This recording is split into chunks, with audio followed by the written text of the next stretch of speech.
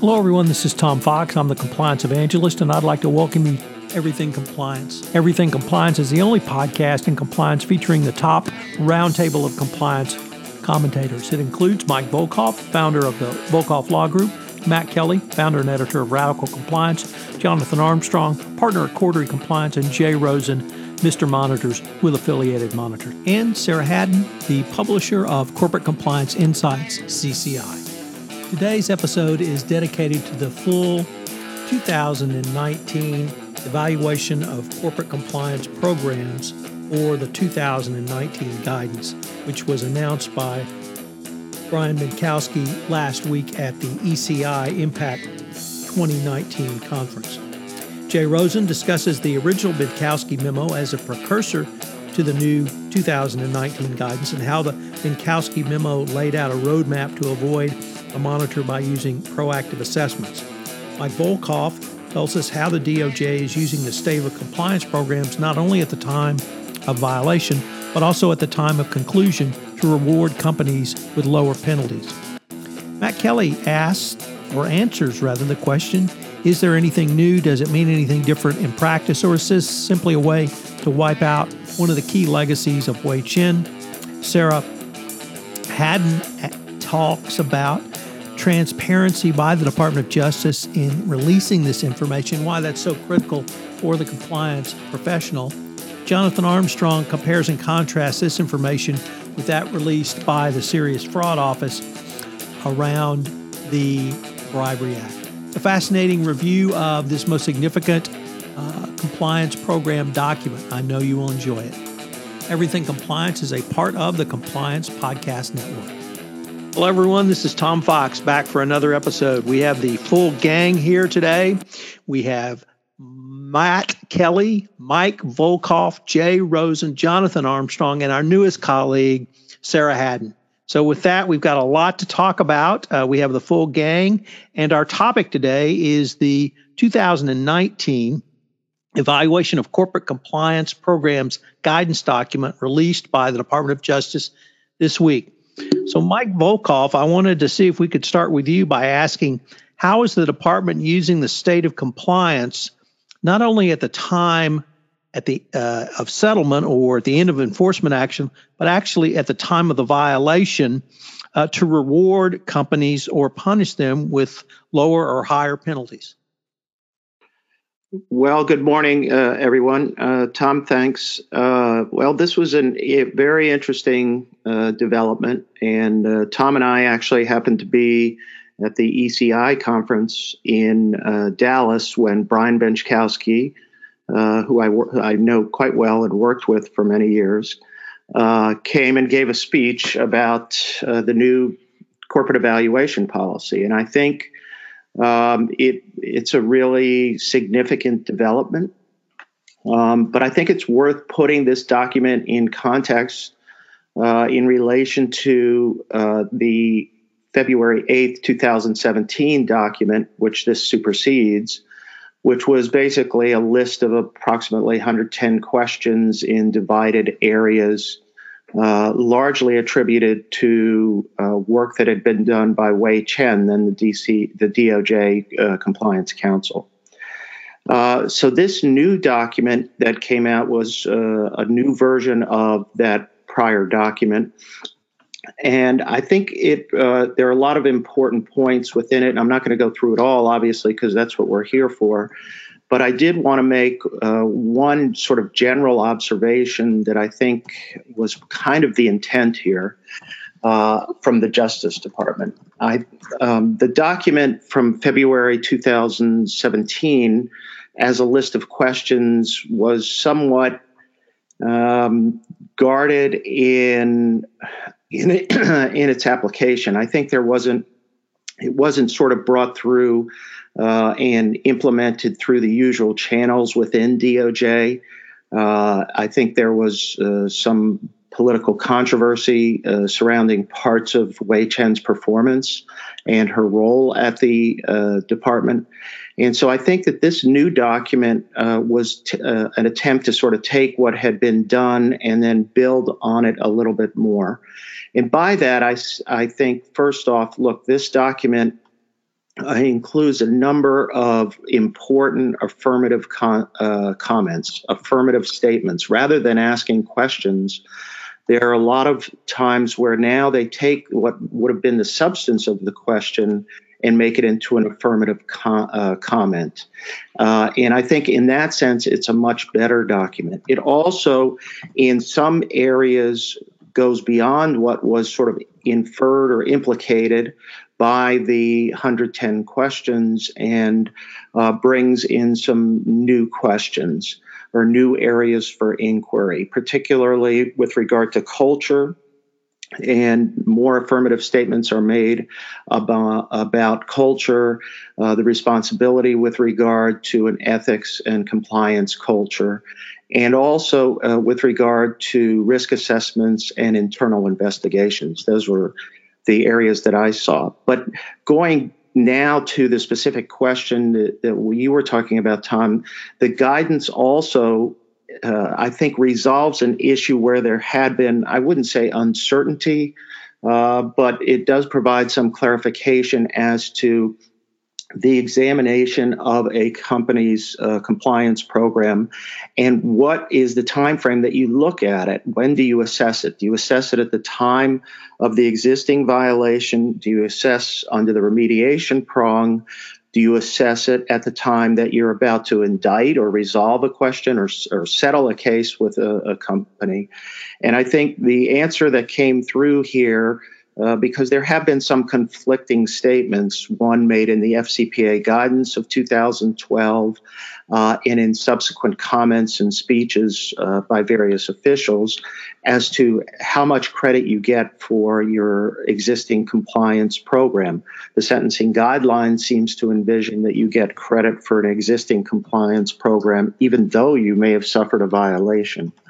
So here what happens is they clarified that basically you can get credit for your compliance program at both the time of the existing violation occurred and at the time that you're going to resolve your case where it's under the remediation prong that they look at in terms of the timely and appropriate remediation. So I think it's actually a good development in this sense. And they've obviously, I will say within the department, there had been a little bit of a disagreement, one being the antitrust division had taken the position that your compliance program was by definition ineffective if you engaged in criminal cartel activity. That has been superseded by, I think, a more refined approach, which now is to say that you may have had an effective program and at the same time suffered a violation, going back to the obvious point that no compliance program can prevent and detect every potential criminal wrongdoing or any misconduct that may occur within a company. So that's a long answer to a short question, but I think I also tried to sort of set the stage a little bit more for other observations that other folks may have. Mike, the question I have for you is, do you find this one more step in the continuum that we saw literally with the 2012 FCPA guidance from the DOJ and SEC through the 2016 pilot program, the release of the 2017 evaluation, and then the new FCPA corporate enforcement policy? This is absolutely, and you and I have talked about this, Tom, about the sort of path to how we've gotten here through guidance, through speeches, and then through enforcement actions. I will mention one other. It definitely is. It's an advance. There's definitely an advancement here. Particularly, I think to me, although it's not like the most significant issue that everybody's going to point to, but from my vantage point, throwing in ethical culture and making that a more important or an important issue reflects the trend over the last year or two, where there's been more and more focus on corporate culture and the value of an ethical culture. So I see this as another step And I think we're going to continue to see that. Where I didn't see a step forward, I actually saw a step backwards, was I thought the merger and acquisition discussion was just pretty limited and not really thought through, because it had not encapsulated or not captured all of the thinking that's been going around in terms of successor liability and some of the trends past the Halliburton opinion letter of 2008. And we've discussed this before, you and I, Tom, in terms of how that policy has moved forward since 2010, 2011. And I felt like for some reason, I think whoever was drafting this, they got tired when they got to mergers and acquisitions. It reminds me of when I get to the end of a document and I just, say, forget it. This looks good enough. Let's go. And I thought they missed an opportunity to update that in a significant way. Matt Kelly. I just had a comment that I wanted to call out there. It is worth noting that when the original 2017 guidance came out in February of 2017, which, think about what was going on with the presidential transition at that time, Hui Chen is probably the principal author of the original guidance, but once she did leave the department later that year, I got an interview with her very early on where she was quite candid with me that it was her impression that if it had not been for her boss in 2017, Andrew Weissman, who back then was running the fraud section, went on to become Bob Mueller's right-hand man at the special counsel's office. But she basically said if it wasn't for Andrew Weissman putting that guidance out on the internet in February 2017, when the department was in total chaos, nobody had any idea what was going on. The Trump administration had no idea what to do. So it was almost like, oh, we got this. It is good. Put it out. Boom. Now we're done. Now you can't untake it down. It's on the internet. And from there, yes, this guidance did kind of take a life of its own. And you can see that because really the form of the original guidance looks more like just a bunch of questions somebody scribbled down that Hui Chen probably had to answer time and again. So I like the new form of it, but we should just remember what the origins of the original were that brought us to the 2019 revisions. And under slightly different circumstances, we might never have seen the original, and I don't know that we'd all be here talking about an updated version today. Jay, anything from you? Yeah, I just had a quick observation, Mike. When you were talking about taking a look at the code of conduct at all the different times when the violation occurs, when it's remediated, and then when it's settled, I think that really makes a very overt argument about continuous improvement. And in the document, they only refer to it once on page 14, but I think when you look at those three different snapshots of the compliance program, I think that's what they're really getting at, and I take that as a positive. Absolutely. I mean, I totally agree. I think this was, it's an absolute positive. It's a much more, and knowing the history from Matt is really important here because they basically took a work in progress. And you're right, if it hadn't been for Andrew Weissman or whoever it was that pushed that out, because it didn't go through the normal channels, there's no doubt, because there are other components that would normally look at something, and that this would have been subject to about 3,000 scrubs. Having worked in the Justice Department, I can tell you that. So what she came out with in 2017 was fascinating and moved the ball in a big way. But here I think, and I hate to use this word, but I think they institutionalized, what the work that had been, that Hui Chen had done. But also I think it's been updated in many significant respects with the perspective of a lot of prosecutors. I happen to believe that DOJ prosecutors, particularly in the FCPA section, are really pretty forward-thinking when it comes to compliance. I don't think that Hui Chen was necessarily the person that taught them that, quote unquote, and I think there was always a pushback as to whether or not they really needed a compliance counsel. because a lot of the prosecutors feel that they have the expertise or have been through the ropes enough to understand this issue. But, I think that's why they didn't refill her position. But Benczkowski politically, I think, realized he had to have people come in and do training for new people. There's some experienced people there who are very, very, very sophisticated when it comes to compliance programs. Trust me, they've seen a lot of root cause analysis and they've seen a lot of remediation. And so they know what's real and what's not. In Wei Chen's defense, however, a bunch of DOJ prosecutors tend to be kind of confident people, and I think that she definitely brought a new and helpful perspective to the process. And so, no matter what, they can claim that she didn't contribute as much as she did, but I actually think that she opened a lot of eyes in terms of her experience. So, Jay Rosen, I wanted to ask you about the 2019 guidance, also really in the context of the Benczkowski memo, which came out in October of 2018 as a precursor to the new evaluation. One of the things that I know you and your colleagues at Affiliated Monitors have been talking about is that the Benczkowski memo laid out a roadmap to avoid a monitor if someone's in an FCPA enforcement action by using proactive assessments. Do you see this 2019 evaluation document as either a sister piece, a continuation, or is it even related to the Benczkowski memo?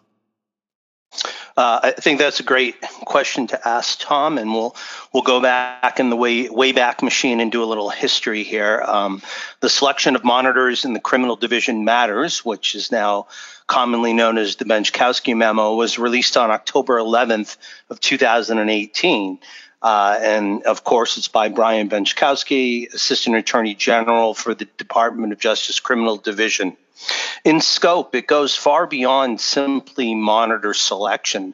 Much of what the memo said was not new, but it was a more specific articulation and writing of an ongoing process that was already happening at DOJ. There were some additions to the process which provide some direct guidance for the compliance practitioner. Moreover, it starts from the premise that a monitor is only going to be appointed in those situations where it's absolutely necessary. Using terminology that the criminal division should favor the imposition of a monitor only when there is a demonstrated need for the monitor and clear benefit to be derived from monitorship. The DOJ will also continue to consider of each candidate's background, education, training, professional experience, and in other words, all of the things that you would expect the DOJ to consider in the monitor selection process. The memo spells out very clearly that the DOJ can select from 3 candidates proposed by the company, or they can evaluate alternative candidates. This has also been standing practice.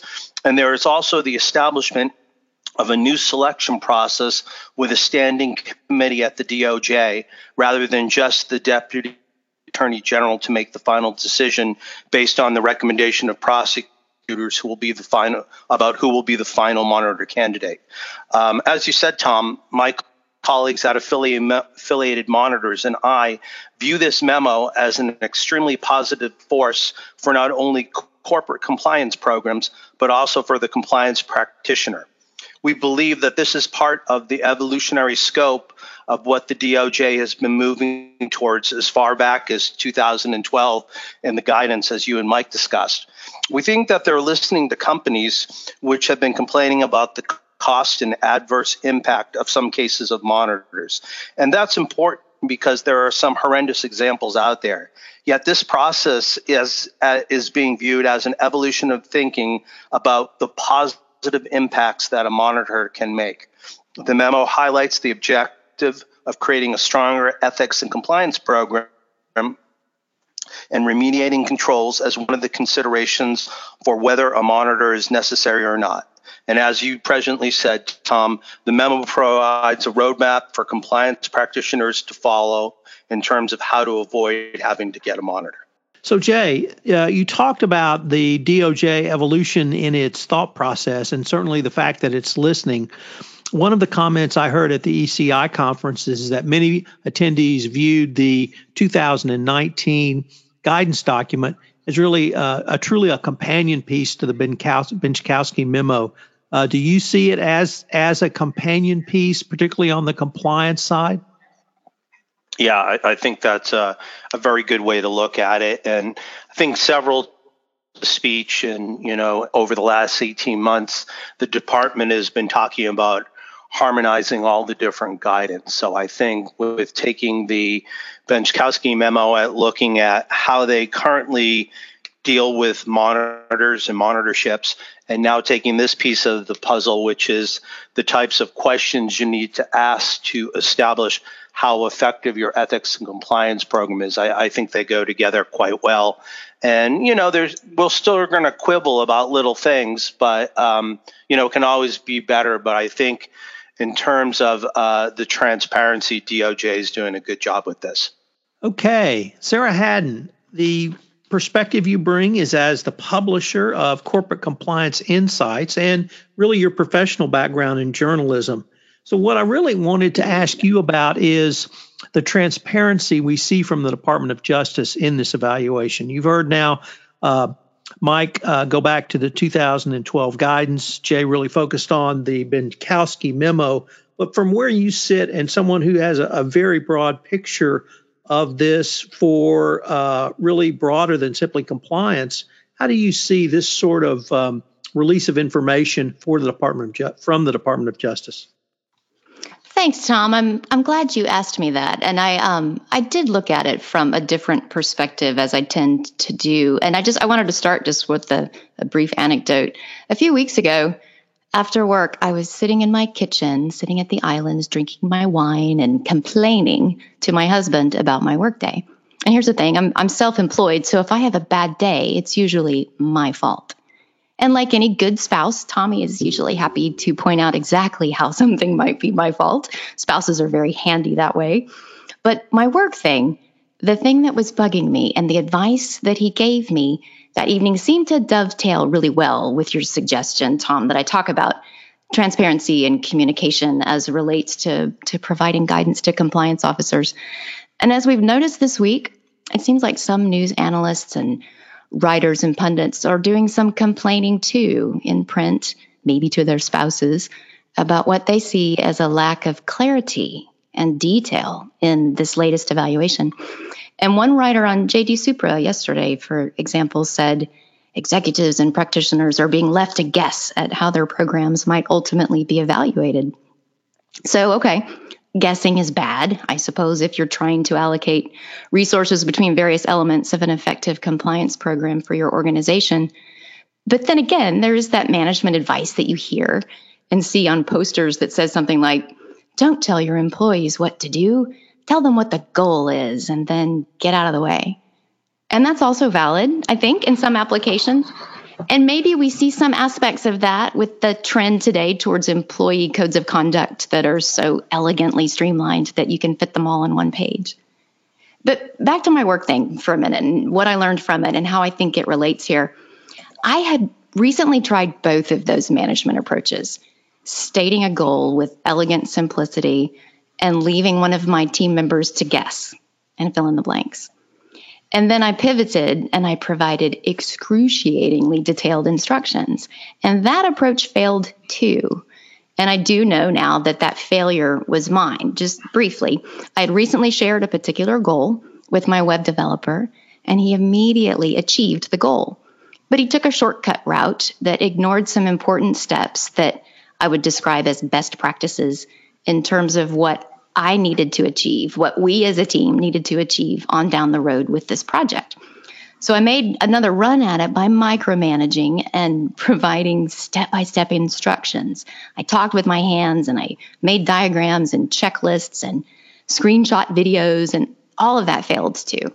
My talented and resourceful developer continued to find better ways to reach my goal, more efficient ways, more creative ways, but not in ways that were going to work for this project over time in light of these other variables and challenges that really only I knew lay ahead. And here's where my helpful spouse comes in. He acknowledged that I stated the goal and I gave good instructions, but he suggested I take it one more step. He said, here's what you want to do. Number 1, here's the goal. Number 2, here are the steps. Number 3, this is what success will look like. And that's kind of a weird sentence. I don't think people usually talk that way. I don't usually talk that way. His suggestion was that I use that tactic, that sentence, to bridge the gulf between a right brain person and a left brain person. But as I can now attest, having taken this for a test drive, saying that thing is actually very powerful. And I think it's powerful in any workplace situation that relates to guiding and teaching and tasking. And here is why. When you say, this is what success will look like, that invites you, as the one giving the instructions, to describe the varied and complex and nuanced ways in which all of the moving parts that contribute to this goal are in turn related to other goals, and beyond that to an overall system, a system of moving parts that's impacted by leadership and by participants, and certainly by risk and by outside forces. And when you as a listener hear your management saying, this is the goal, these are the steps, and this is what success will look like all along the way, I think it invites the listener into a level of mindfulness about their role. And it encourages them to look at a goal through a different lens and to weigh their actions not against a checklist, but against that shared vision. And when that happens, I think that success starts to be viewed not as a particular outcome, but as a process. And furthermore, speaking from experience, it's really hard to finish a sentence that starts with, this is what success looks like, without conveying your personal commitment and general passion for the process. And when you do this like this, it feels like less like management, I think, and it looks more like leadership, less like tasking, and more like inspiring or inviting others to participate in that vision. And I do see this week in the new evaluation. I think that leadership is telling us that this is the goal. These are the steps. Now go ask yourself, because you are leaders, what does a successful program look like? And then invite others in your organization to participate. And we've got that framework now here with these questions. So ask yourself as a leader, what did success look like in the past when we had problems? What does it look like right now? And what unique issues particular to us need to shape our vision of success for the future? And I think if we do this regularly, as we lead, as we inspire others to participate, the answers to those questions that we're looking for will become clearer. And that would mean, I think, that when we ask the Justice Department, but what does a successful program really look like? I think the only answer is, I don't know, but I'll know it when I see it. What kind of program should I have? I have the successful kind. What kind is that? Again, I don't know, but you'll know it when you see it. So, Sarah, do you think that the message you just articulated, and I'm going to shorten it, but it's really around the process, is that something your readers on CCI are really interested in? Oh, I'm glad you posed that particular question. Yeah, I am. And it's funny, when I talk to authors that are querying me about one topic or another, I always say, please share something that's tactical. Please give our readers a roadmap and paint a picture of where they will be when that roadmap is followed. And maybe in that sentence right there, that's kind of what I'm saying to writers, is paint a picture of what success will look like if you do these things. So, Matt Kelly, you look at things, I think, perhaps a little more broadly than simply in compliance, simply in ethics and compliance.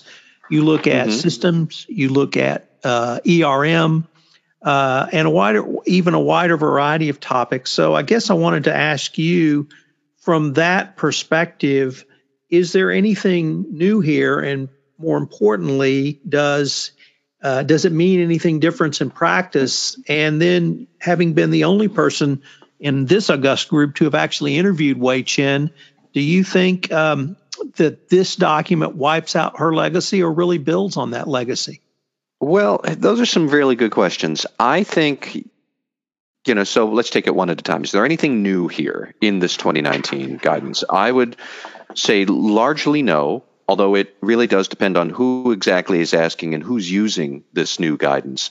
Fundamentally, if you look through it, this new guidance from 2019 does not ask a compliance officer to do anything you should not already have been doing from the 2017 guidance, and nor really does it drop any requirements that you also should have been doing so far. So I think, as Mike originally said, that there were 11 big categories of questions in the 2017 guidance.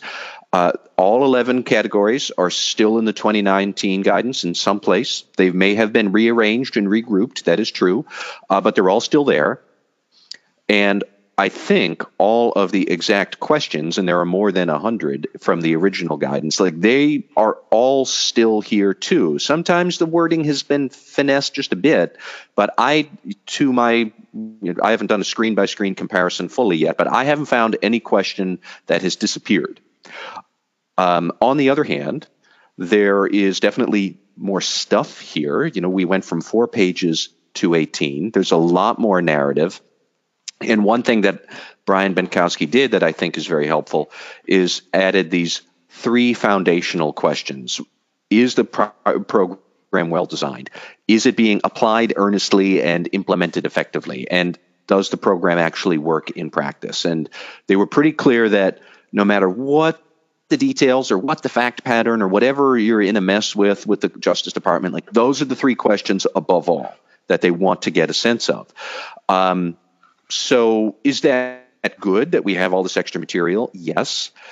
2 questions do come to my mind, though, is that there are, in addition to the original 2017 questions, we now see there are more questions on top of those, plus all this other narrative. Some of these new questions did strike me as somewhat elementary. As an example, in the section of internal reporting mechanisms, one of the new questions is, does your organization have a whistleblower hotline? I have to admit, it did not occur to me that question would need to be asked, because who in our line of work doesn't know that, of course, you need one if you're a large company, whether that's under Sarbanes-Oxley or some sort of government contracting law or some statutory requirement in the States. But for any big company, and for most people listening to this podcast who have been grappling with compliance, yeah, of course. So why was that question asked? And that gets to what I do think is an interesting point.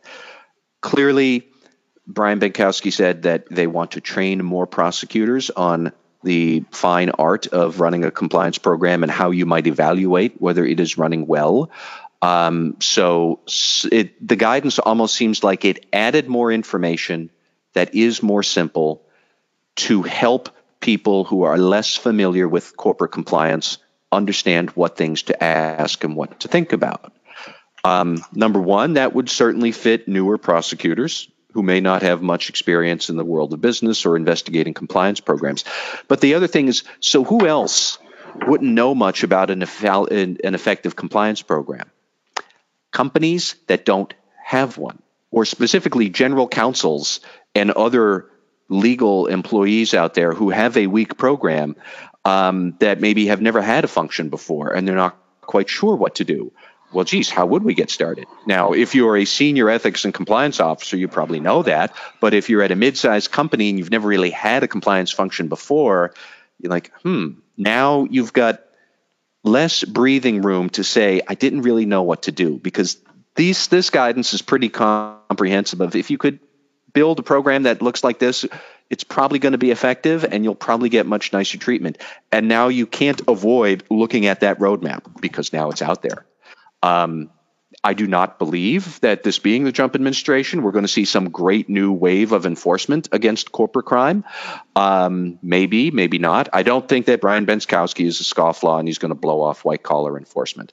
But I do think that this gives the department more opportunity to tell more companies, you really had no excuse not to have a good program. We spelled it out in 18 pages. We put some really simple points in there, and it's been out. Now, how did you mess this up? I could see that scenario being posed to new companies that might have not been exposed to this. So that is one question that I'll be curious to see in the next couple of years. And I suppose that really gets back to, Tom, your other question about, does this wipe out the legacy of Wei Chen? I don't think it does, because there were ways that Brian Benkowski could have wiped out that legacy, and I don't think he would have wiped it away. I think he would have just let it wither away and never updated it at all. All the original material that Wei Chen wrote, it's still here. What is going to change is how this guidance will be used by more prosecutors without the help of a compliance counsel in the department. Did they need it? Did they not? We can debate that, but the fact is we don't have one. We're not going to have one. So prosecutors are going to need some sort of a roadmap, and now they have it, and it is still largely rooted in what Wei Chen did, which is also rooted in the 2012 FCPA guidance, which is rooted in the U.S. sentencing guidelines. So is this new? No. Is it more to help you understand? Is it an expansion? Yes, but this is not new per se. That would be my take on it. So, Matt, do you see this being used in a new or different way, or just sort of supplementarily or complementarily by the ERM community? It could be, and that would largely depend on how a company structures its broader risk assurance functions. There are plenty of organizations, higher education, for example, hospitals also, where compliance and audit and risk are much more likely to be all integrated into one. If you are a forward-thinking operation with sufficient resources, and I know I have now just eliminated like 95% of all companies out there by saying that, but assuming you actually have the money and have your eyes fixed on the far horizon, you could use this to help you understand what are some of the things my company must be able to do and must be able to demonstrate to achieve regulatory compliance and reduce my compliance risks. And for a lot of people in those roles who maybe aren't lawyers, who are not exactly sure what would a prosecutor ask me, a corporate lawyer might have a better sense of it, but an audit executive might not, a chief risk officer might not. This helps you with that. So I love the fact that this guidance is out here. I think it's better than the original. Cynics out there might wonder how much muscle is the Trump administration really going to put into this. I don't know, but it's a good guidance document. So take the win, use it, and put it to good use, because there are many other reasons to have good regulatory compliance and risk management, aside from the fact that you'll have an easier time if there's an assistant, an AUSA sitting across the table from you. So I think it's good that we have it out here. So Jonathan Armstrong, sitting back in the offices of Cordery in London, I guess a couple of questions come to mind for you. First of all, what do you make of all of this, and how will it play out with your client base? But also, I'd also ask you to maybe consider the information that has been released by the Serious Fraud Office on compliance. Started with the 6 principles of adequate procedures. Then David Green said that we are not the Serious Champagne Office, and I don't need to tell you not to drink champagne. And do we have a different approach now with a current SFO director, or is it really too early to tell? I think it's the latter. I was struck by some of Sarah's comments around what good looks like. And I think that's something that we've struggled with in the bribery context over here. And about 15 years ago, I wrote a book and we struggled how to describe this. And we settled on something that we called the good curry test. Now, I'm going to make myself slightly hungry because it's tea time over here. But what that was about is, as you may know, statistically, the most popular dish in the UK is chicken tikka masala. And it's a dish that almost nobody of non Asian origin in the UK knows how to cook. But universally, everybody has an opinion on it. And so that's why we settled on almost translating Sarah's thoughts really into the good curry test, i.e., it's almost like an after the event test. We don't know how to construct it, but we know afterwards whether we've achieved what we set out to or not. And I think that compliance programs have traditionally been like that. We know what bad looks like, but we don't actually know what good looks like. And so historically in the UK, it was against that perspective that we got the Ministry of Justice's guidance in March 2011. And I think I never get the opportunity ever to correct you, Tom. And so I'm afraid this is a first and last time. But it's important to remember that the guidance under the Act comes from the Ministry of Justice and not from the SFO. So it's, if you like, a political wish list of what politicians at the time wished the SFO would take into account when prosecuting or not. And that's important from a historical background, in that at the time, the UK, and in particular the Blair administration, had been criticised for politicians telling prosecutors what to do. And at the time, the then director of the SFO, prior to David Green, was issuing guidance, but politicians wanted to give that extra steer, but give that steer as Parliament rather than as the government, the governing party. So in many respects, the original guidance that we had in March 2011 was revolutionary in European terms, and of course subsequently there was a heavy influence from the UK guidance in the DOJ guidance. And that's not coincidental, and it's not something that the UK should take all of the credit for, because, of course, the people who helped put together the UK guidance were on secondment from the US, one of whom I think was Lisa Rozewski, the now director of the SFO, I believe. So there has been this close connection between what the US and the UK have done. And I think that the new US guidance just, continues that timeline, if you like.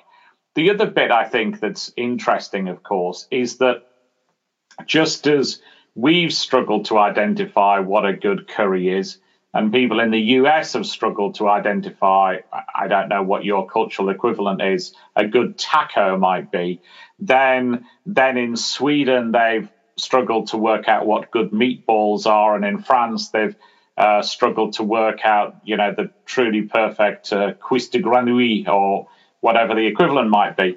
So we've seen that the piece of work that the US and the UK have done has also influenced Swedish data protection legislation, and also influenced the way in which compliance programs are evaluated under Sapin II in France.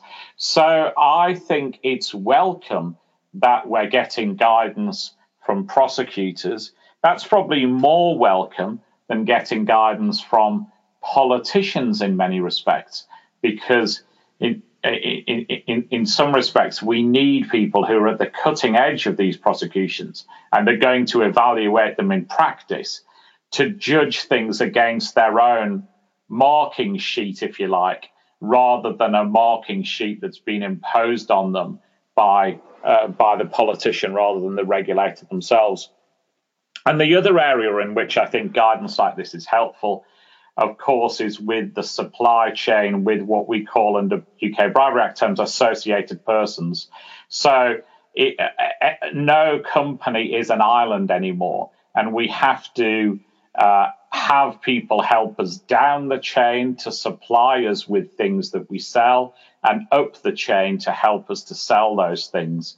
And why benchmarking type activities like this are useful is it's always very helpful to tell your suppliers or your agents or your resellers what you expect of them. But being able to say, we expect you to comply with the MOJ guidance on Section 7 of the Bribery Act 2010, or we expect you to comply with MOJ guidance, or we expect you to comply with guidance in SAPAM is really helpful to compliance officers, as it helps set expectations right up and down the line. So I think in that context, any activity is to be welcomed. So, Jonathan, I would have to inform you that here in the United States, we don't talk about how do you make what does a good taco look like, because our Supreme Court has given us the phrase we all use, which is, I can't describe pornography, but I know it when I see it. So I guess that would translate as well for you. It's just a sign of how much more clean living we are on this side of the Atlantic then, I guess. Well, I was going to say repressed, but that's another detail. Does anyone have a question for Jonathan? Okay, well, let's move to rants / shout outs, and I'm going to take the first one here. So please forgive me while I queue up the following.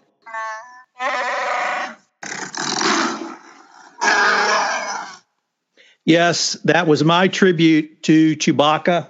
Peter Mayhew, the actor who played him, died yesterday. So, Chewie, you are a great part of the Star Wars family. I'm sure you'll be in the final movie. And I want to shout out to Chewbacca because I don't think Han Solo could have done it without Chewbacca. So, Michael Volkov, do you have a shout out and or a rant for us? Well, I actually have a shout out on, and it's pretty obvious. I actually think DOJ's guidance, I give Brian credit for moving the ball and advancing the ball. I also would point out that we also have at the same time new guidance from the Department of Treasury Office of Foreign Asset Control, which incorporates a lot of the same elements. Which just came out as well. So I think at least across the government, we have at least two agencies now that are very committed and publishing what I think is really good guidance. So hats off to them. And Sigal Manlikar, who works is the sort of deputy in charge of OFAC, who I've known and worked at DOJ as well with many years ago with Brian. I think the two of them have really moved the compliance ball, and so shout out to both of them on that. Jay Rosen. I'm still trying to get to 500, so I don't want to shout out, but the Red Sox are starting to turn themselves around. But 500 is the first place we need to go, and then we need to be going north of that. So I'm cautiously optimistic and hoping to get over the hump. Sarah Haddon. Yeah, I guess I have a rant. ECI on Tuesday was right down the road here in Dallas, in my hometown. I was not able to go. You guys were in town, and we weren't able to connect, but next time we will. I may not know always what success looks like. And Jonathan, no, I do not make a good curry, but I make a hell of a pot roast. Hell of a pot roast, guys. So if you ever make it to Texas, you can sit in my kitchen and we can complain about our jobs if we need to. Matt Kelly. Well, first, I feel like I should rant at Jay Rosen for now jinxing the Red Sox by saying we've turned it around. I just want the Red Sox gods to know I didn't say that. That was Jay. And when we end up at 350 in September, Jay, I'm going to hold you to that. I'll buy you a beer. So I have a rant that dovetails, I think, very nicely with what Mike Volkov just raved about with this new guidance. Now, I want to be clear. I am glad that this new guidance is out. But my rant is that, am I the only person around who remembers not 1 month ago the Trump administration said it was cracking down on sub-regulatory guidance that does not go through the regular public comment and notice period. And now we get this document that says right on the front page in 40-point type, guidance. I don't recall that this went out for public comment because it did not.